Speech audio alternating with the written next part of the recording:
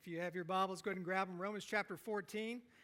Believe it or not, we are on week 27 in our study in the book of Romans. It's taken us 27 weeks to get this far, and it looks like we're probably going to wrap it up around 29 weeks. So we're headed towards the end of Romans, and I don't know about you, but I have absolutely loved the study of Romans, and I really feel like it has been a gospel-centric message week after week after week that has shown us that we are saved by grace alone, through faith alone, in Christ alone. It is not by our works, and we are justified because of what He has done and nothing that we've done of ourselves. And so it's a great reminder that as we've gone through the first 11 chapters, that it was over and over and over. This is what Christ has done for you.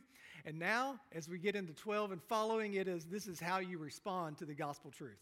And we are to be living sacrifices, holy and pleasing to the Lord. It's our reasonable act of worship. And so that has been the call, and the fact that we are simultaneously sinful but saved is the work of God in our place. And so present your bodies. Present your bodies. Surrender. Give over. Relinquish your grip. And place yourselves at God's disposal for Him to use your life for His glory and for His honor. This is your reasonable response, that if He gave His life for you, you should give all of your life to Him as a living sacrifice, meaning that you're going to have to lay aside your wants and your desires, and you're going to have to lay aside your selfishness, and you're going to have to say, I'm going to live sacrificial. And sometimes that's going to put me in awkward situations and awkward conversations, and I'm going to talk to people in ways that I never knew that I would talk to them, because Jesus Christ has led me to that point where I share the gospel truth with people. And so what a remarkable thought that we get to respond to the gospel as a living sacrifice that is not conformed to the pattern of this world. We don't allow that the world system is trying to mold us and shape us into a thought process and an image just like its own, but we are not allowing that to happen. We are unified in our mission to glorify God. We are given different gifts for the edification of the body. A living sacrifice loves genuinely, not just generally. It hates and it is horrified by what is evil. It loves and serves zealously. It is hospitable and it is stable in its faith. It seeks to use words to bless and not to curse others. It rejoices with those and weeps with others. It seeks to live peaceably with others as far as it's up to itself. It gives generously and seeks to do what is good. It honors the authorities that are placed in its life. A living sacrifice loves neighbor as itself and lives properly in this world. This is what it looks like to be a living sacrifice, and we're going to continue in that today as we get into Romans chapter 14, and we talk about unity in the community of faith. And I'm just going to give you a warning. This is one of those messages that's either going to liberate you or frustrate you. And really, I hope there's some middle ground there, but it looks like it's either going to liberate you or frustrate you, and I have no idea what's going to happen because that's based on your conscience. And so it is my goal to preach God's word as clearly and as accurately and as non-culturally biased as possible, and to give you the truth of what God's word says. So, if we are living sacrifices and we're offering our lives to the Lord, what happens if we are convicted by certain things and other people are not? What happens when we feel the liberty to engage in something and one of our brothers and sisters feels like they don't have the liberty to engage in that thing? What about the gray areas, as some people would call them, of Christianity? How am I to befriend, have unity, and be in Christian community with other people who don't share the same personal opinions that I do? What happens when people from all different cultures, backgrounds, ethnicities, traditions, and temptations gather together under the banner of Christ? Well, they gather and they have different opinions. That's what happens. And so as you gather together today and you look around at one another, you're not going to have the same opinions about things as other people. And so it can cause differing opinions and arguments over things in spirituality. And so I'm going to list off some things just to make it super uncomfortable for you. You know, we get together and we have different opinions on what day should we worship on? What foods are acceptable and not acceptable? What about drinking wine? Should we abstain from alcohol altogether or not? What about dressing up for Halloween? Isn't that bad? What about supporting businesses like Disney or Target or Starbucks? I'm going to give you a little bit of research that I did here. There's a difference between primary separation and secondary separation. Primary separation is the fact that I primarily am going to separate myself from things that I know that are evil. Secondary separation is trying to avoid the secondary party that I think might be hanging out something that is evil. If we're black and white in our effort to abstain from all secondary issues, secondary separation, we would have to leave the planet. We're to be in the world and not of the world. If we hold to the cancel culture, even in a Christian mindset, this Christian cancel culture conquest that I won't have anything to do with these things because I don't agree with that, it eventually becomes unsustainable. So if I pay a merchant for food or clothing or entertainment, and then that merchant takes the money and uses it in some ungodly way or supports some ungodly agenda, we're not responsible for how they use their money. We're responsible for how we use our money. It's kind of like what I mentioned last week about honoring the government. We are to pay our taxes, whether we agree or not with what all the tax dollars go to. What about watching certain movies and certain shows? Reading certain books like Harry Potter, The Smurfs. I got you back, okay. MTV. What about what clothes you wear? What about tucking your shirt in when you're preaching? There you go. See, these are all disputable matters that really are not black and white, right or wrong, but matters of opinion and conscience, and we all hold very strong views on this, am I right? But yet we're all gathered together under the banner of Christ to honor him and to love one another genuinely. And it gets difficult. The Romans were facing the same difficulty. These Roman Christians, they were both Jews and Gentiles, gathering together with all different types of traditions, all different types of upbringing, all different types of previous sins that were in their lives. And now they're coming together and they're just this mixed bag of different people. And they had forgotten about the unity that they share in Christ and began to point fingers over disputable matters of what's right and what's wrong. Some of the people in the church believed that they had freedom to eat all kinds of food without restriction.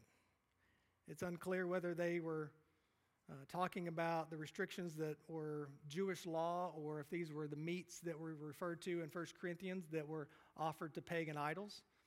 But some felt like they could eat all kinds of food, all kinds of meat, and others felt like they couldn't do that. Some felt like they needed to hold on to certain ceremonial days from their upbringing, and if they didn't worship the Lord on those days, then they were sinning because they had always held those traditions. But others didn't believe that. And so now they begin to argue with one another about disputable matters. 1 Corinthians 8, Paul references this as well, 7 through 13. However, not all possess this knowledge, but some, through former association with idols, eat food as really offered to an idol, and their conscience being weak is defiled. Food will not condemn us to God. We are no worse off if we do not eat, or better off if we do. But take care that this right of yours does not somehow become a stumbling block to the weak. For if anyone sees you who have knowledge eating in an idol's temple, will he not be encouraged in his conscience, if his conscience is weak, to eat food offered to idols? And so by your knowledge, this weak person is destroyed, the brother from whom Christ died. Thus sinning against your brother and wounding their conscience when it is weak, you sin against Christ. Therefore, if food makes your brother stumble, I will never eat lest I make my brother stumble. Paul here clearly says that it's not just about right and wrong. Can you eat or can you not eat? Can you participate or not participate? It's in how you treat your brother. how you love the person who's next to you, and thus causing someone to enter back into sin, you're not only sinning, but you're sinning against Christ. You're sinning against the one who gave us liberty and freedom and grace. So the law of love for a brother supersedes our personal law of liberty. Again, in Colossians, it talks about the disputable matters of certain days. It says First Colossians, that is a typo. There's only one, okay? There's only one. That's what happens when you paste and copy your slides. Sometimes you miss it. Chapter 2, 16 and 17. Therefore, let no one pass judgment on you in question of food and drink, or with regard to a festival or a new moon or a Sabbath. These are a shadow of the things to come, but the substance belongs to Christ. We're not to judge one another either way. The problem here that Paul's running into is that the strong Christians were looking down on the weaker Christians. And the weak Christians were condemning and judging the stronger Christians. The church was caught up in the sins of judgmentalism, legalism, and elevating their opinionism. It's easy for the church to fall into that trap, isn't it? Isn't it easy to fall into the trap of criticizing people who don't share the same opinion as you, who don't vote the same as you?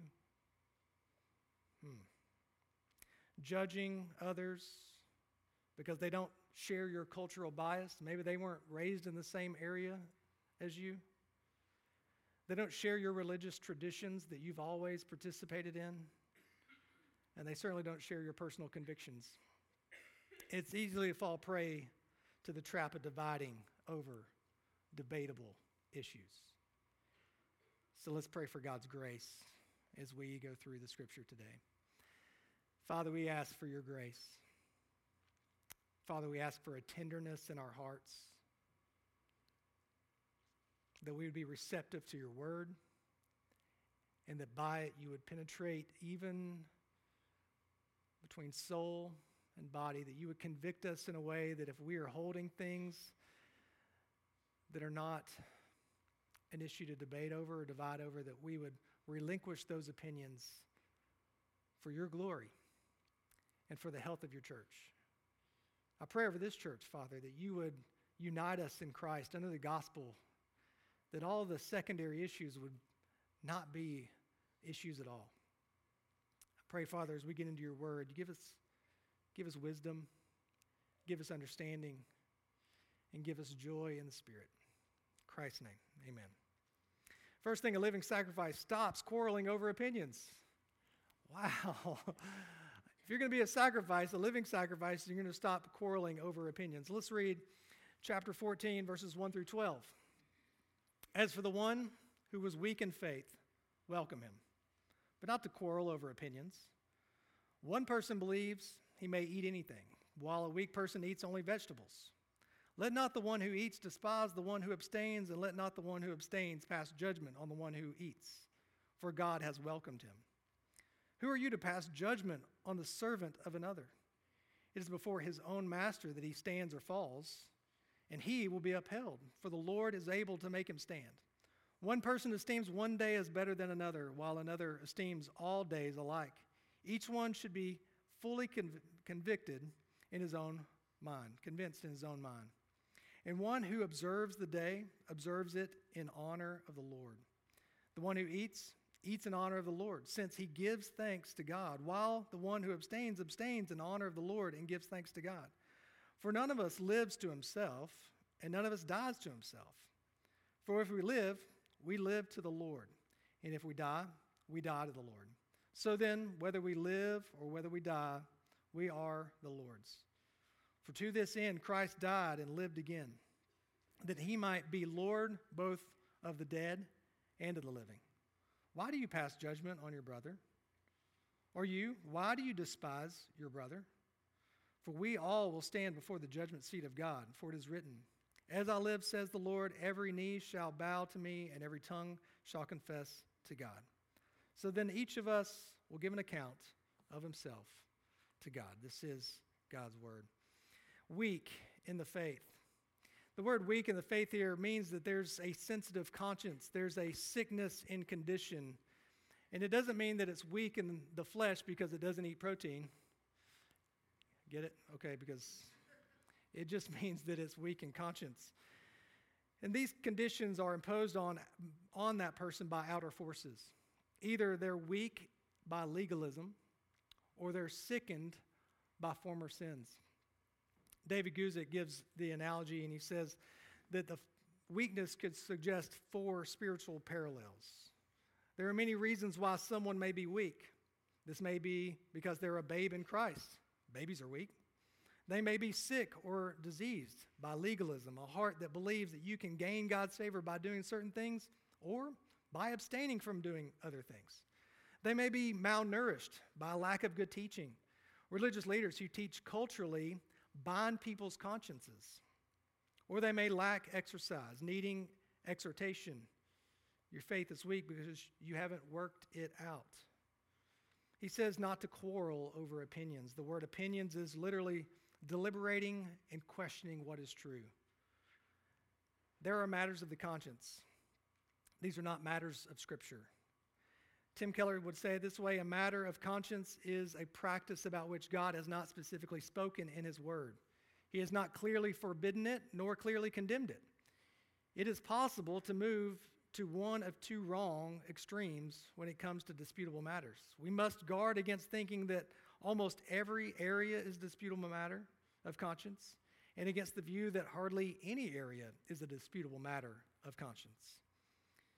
Verse 2 says, one person believes he may eat anything, while the weak person eats only vegetables. Let not the one who eats despise the one who abstains, and let not the one who abstains pass judgment on the one who eats, for God has welcomed him. Who are you to pass judgment on the servant of another? It is before his own master that he stands or falls, and he will be upheld, for the Lord is able to make him stand. So here's the context that we can see that also applies to us today. It's that the first century church was convinced, many in the first century church were convinced that being a vegetarian was a sign of spiritual maturity, because not only were they refraining from eating meat that had been offered to an idol, but now they were completely removing any form of that meat so that they could prove that they were abstaining. So the abstinence and the restraint, they believed, were signs of spiritual strength. Yet Paul here calls them weak. R.C. Sproul in his commentary says this: love covers a multitude of sins as well as a multitude of misunderstandings and weak theology. The basic principle that unfolds here is one of loving sensitivity. If my brother believes that drinking a glass of wine is a sin, I ought not to try to coax him into drinking a glass of wine. That would be an attempt to entice him to violate his conscience. The violation of one's conscience, even if it is a misinformed conscience, is a serious matter. That does not mean we should stand back and allow our weaker brother to make his scruple the law of the church. Paul makes clear that his teaching that though we are to be sensitive, loving, and kind to the weaker brother, we ought never to allow him to exercise tyranny over the church. So what R.C. Sproul is explaining here is that though we have differing opinions on things, the stronger brother should not impose his strength on the weaker brother, and the weaker brother should not impose his conviction on the stronger brother. And that should not be how the church functions, and the church should not be putting it in their bylaws and forcing that opinion on other people. We should be holding to a scriptural truth. I love teaching this because we all look super uncomfortable. Christianity is not about eating and drinking, he goes on. Drinking alcohol is a controversial topic in the Christian community. Many argue that Jesus never drank wine, and that when the Pharisees called Jesus a wine bibber or a drunkard, they were distorting the truth. They also argue that the wine Jesus made for the wedding of Cana was unfermented. Arguing that way, however, is a hopeless, torturous treatment of the biblical text. But it happens when people come to the text with a cultural bias. Many are convinced that total abstinence is the only spiritual way. But we learn no such thing from the Scriptures, not from the Old Testament or from the celebration of the Passover. If we were to do a word study of the word wine in the Bible, we would see that it is the real thing. God sanctified it and warned against drinking too much of it, because getting drunk is a sin. God did not give that warning against drunkenness to people drinking grape juice. This view is offensive to many people. To all such who are convinced that they cannot drink wine, then they must never let wine touch their lips, because for them, it is a sin. For others, it's not. Our brother ought not to judge us, and we ought not to judge our brother. That was R.C. Sproul. One person, verse 5, esteems one day as better than another, while another esteems all days alike.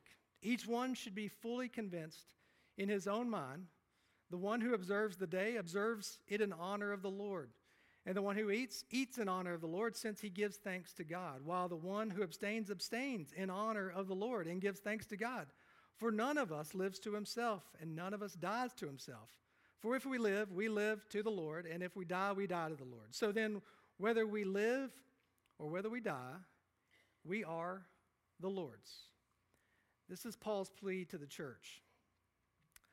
Stop judging others based on your opinions.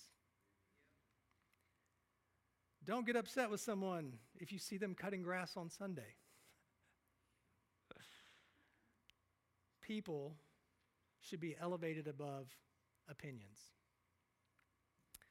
So the church should be full of three things. Christian love. Let love be genuine. Genuine brotherly affection.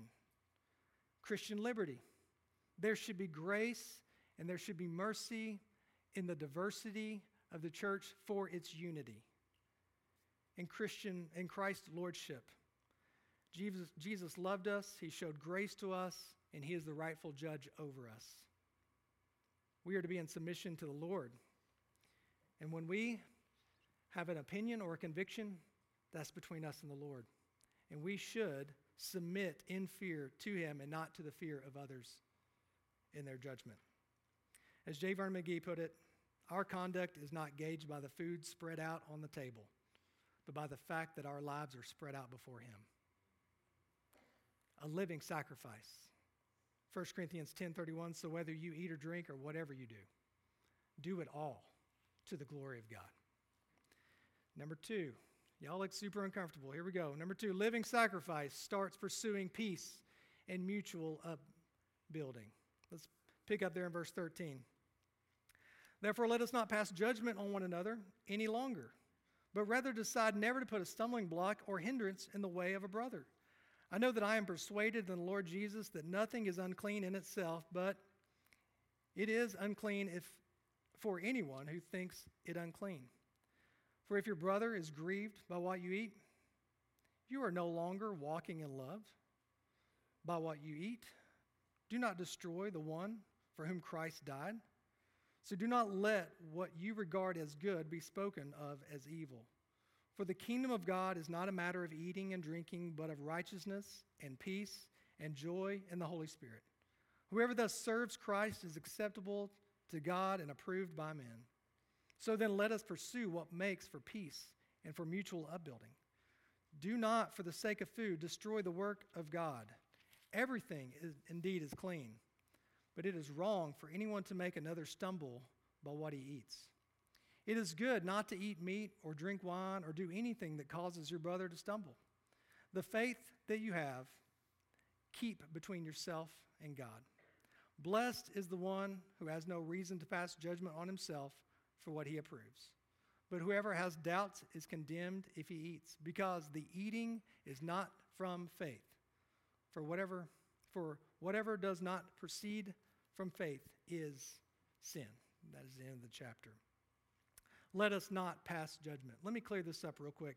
This does not mean that we accept sin in the lives of brothers and sisters. I don't know if you've heard people say, well, you can't judge me. Only God can judge me. And then you want to say, yeah, he will, right? Like, that's a sin. You can't do that. That's in Scripture. So when it becomes to actual sins that we know are black and white issues in Scripture, that doesn't mean that we're not passing judgment. It means that we do walk with one another, call one another out when we see sin entering the life of a brother and sister. But as he talks about these disputable matters, he's saying don't pass judgment because someone has a differing opinion than you. Decide never to put a stumbling block or hindrance in the way of a brother. When it comes to these things, you decide to put people over your opinions, and so you would never do anything that would cause them to stumble or fall back into sin. John MacArthur says that Paul tells us we do have a decision to make, and he puts it in the form of the aorist imperative, which calls for action. Our decision should be not only to stop judging one another, but also to stop putting stumbling blocks in the way of others. That has to be the preoccupation of our lives. Picture a brother or a sister walking along the path of a Christian life, then someone puts something in their path to cause them to fall. We don't want to stop a fellow believer in the spiritual progress by causing them to fall into sin. Several months ago, on our Wednesday night men's study group, we were going through a book called The Pursuit of Holiness. And Jerry Bridges is writing this, and he gives an illustration in it. And he says, a number of years ago, a friend who was a new Christian was invited to a roller skating party with a Christian youth group.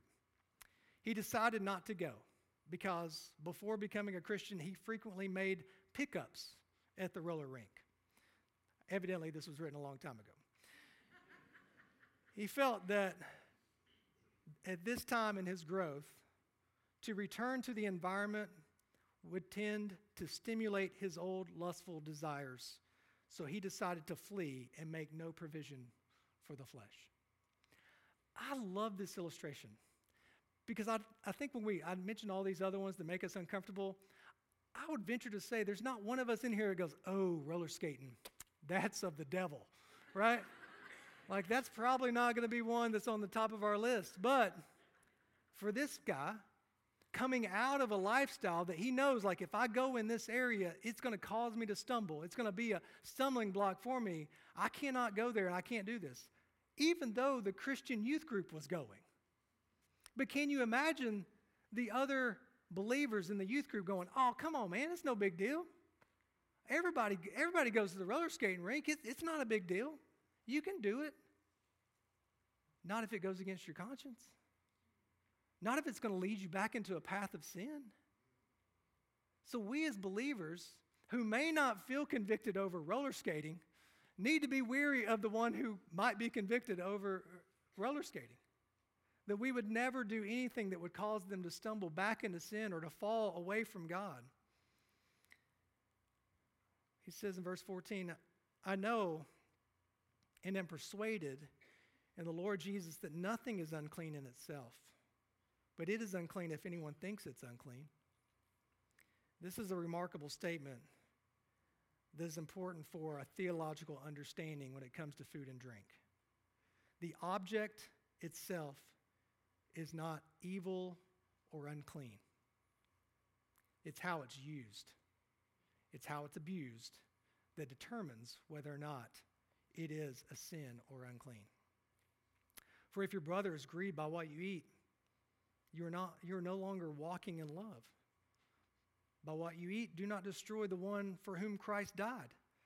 So do not let what you regard as good be spoken of as evil. In Acts chapter 10, we see a pivotal point in the life of the early church. It reads this way in 9 through 16. The next day, as they were on their journey and approached the city, Peter went up on the housetop about the 6th hour to pray. He became hungry and wanted something to eat.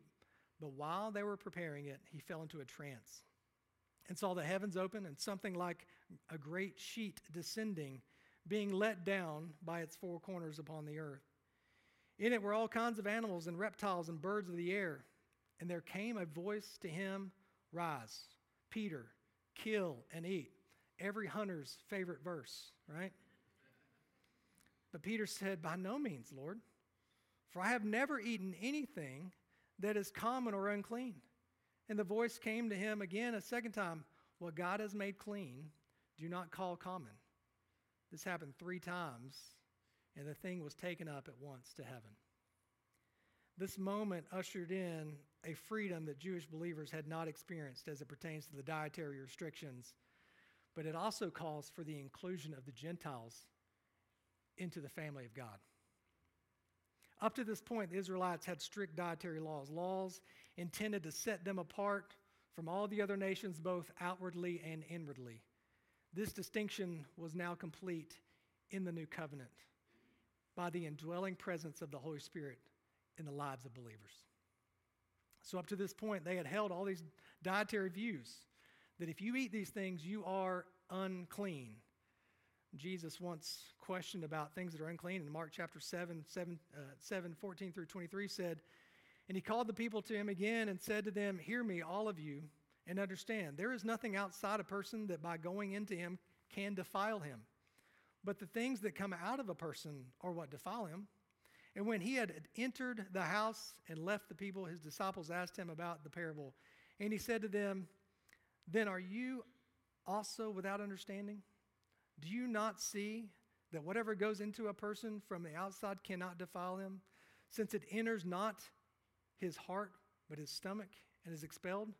Thus he declares all foods clean.'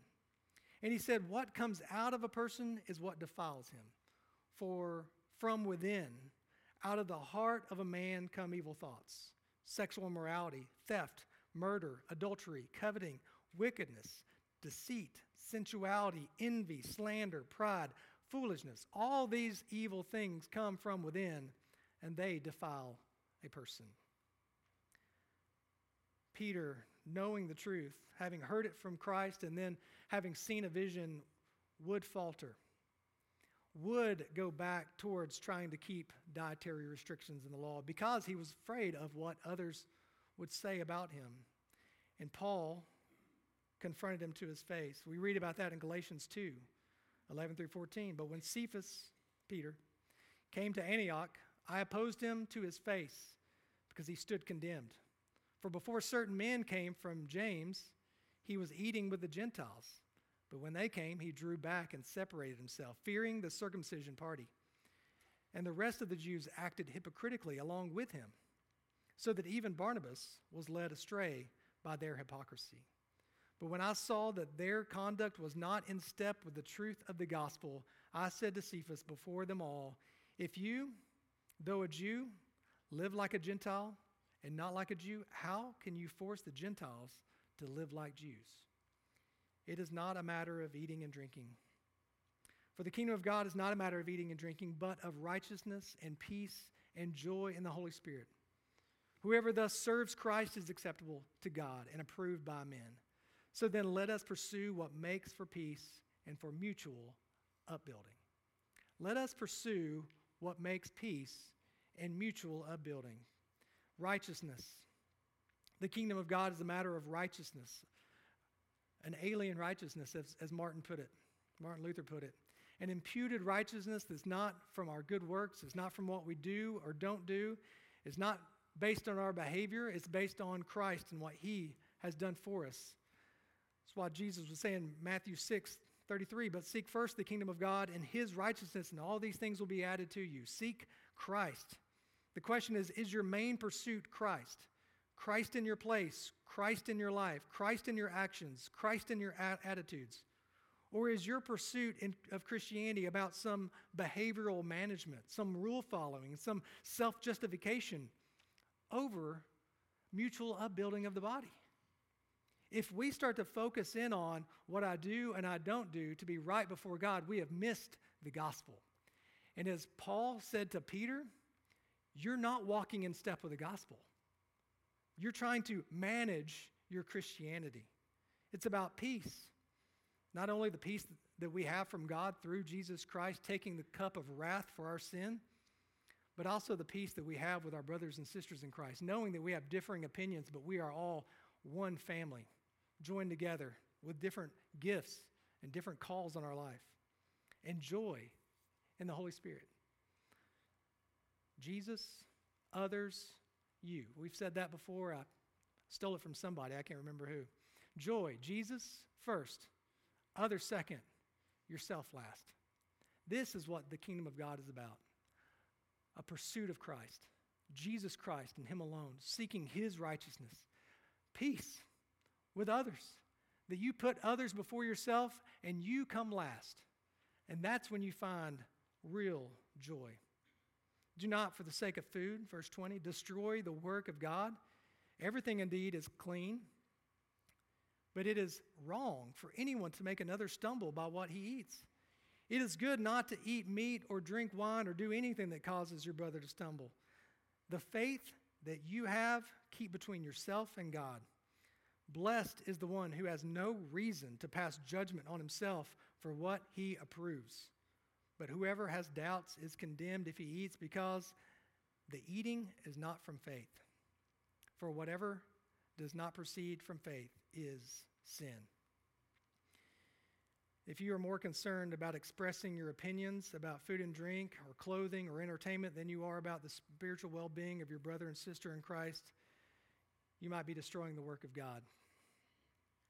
If you're more committed to your theological agenda than you are promoting in and living out a biblical truth in community, then you may be destroying the work of God. If you're more committed to forming a coup or a committee of people that think like you, act like you, are convicted like you, and cast judgment on others like you, you are destroying the work of God in the lives of believers. Imposing our personal freedoms on others is wrong. Requiring others to follow our personal opinions is wrong. We are to be about the mutual upbuilding of the body. So finally, number 3, a living sacrifice sees his obligation to his neighbor. Let's look at the first 7 verses of 15. We who are strong have an obligation to bear with the failings of the weak and not to please ourselves. Let each of us please his neighbor for his good, to build him up. For Christ did not please himself, but as is written, the reproaches of those who reproached you fell on me. For whatever was written in former days was written for our instruction, that through endurance and through the encouragement of the Scriptures we might have hope. May the God of endurance and encouragement grant you to live in such harmony with one another in accord with Christ Jesus, that together you may with one voice glorify the God and Father of the Lord Jesus Christ. Therefore welcome one another as Christ has welcomed you for the glory of God. We see the community of faith emphasized in Paul's writings here. He says you have an obligation not to please yourselves, but to please his neighbor for his good and for his building him up. We have an obligation to those who are around us. And we get this obligation from the Lord Jesus Christ himself. Jesus did not find pleasure in doing what he wanted, but in doing what the Father had called him to do and in what helped others find a true relationship with God. This is a simple yet challenging call to simply put your neighbor before yourself, to put people over your opinions. Even William Newell writes this: Christ never looked after himself. The whole world knows this. The foxes have holes, the birds of the heaven have nests, but the Son of Man hath not where to lay his head. Yet his whole life, from early morning till late at night, and often into the night, was occupied in ministry to others. The constant drawing upon him by the multitudes, upon his time, his love, his teaching, his healing, was a marvelous proof they could count on the absolute absence of self-pleasing in himself. Jesus gives us the example of what it looks like to be a living sacrifice. And the only way for us to be a living sacrifice is through Christ. Through Christ. So a living sacrifice sets aside its selfish opinions and divisions for the glory of God and for the strengthening of other believers. Church, I challenge you today not to force your opinion on others, not to argue over disputable matters, but to pursue Christ with a whole heart. Pursue him not only for your own benefit, but for the benefit of those who are around you.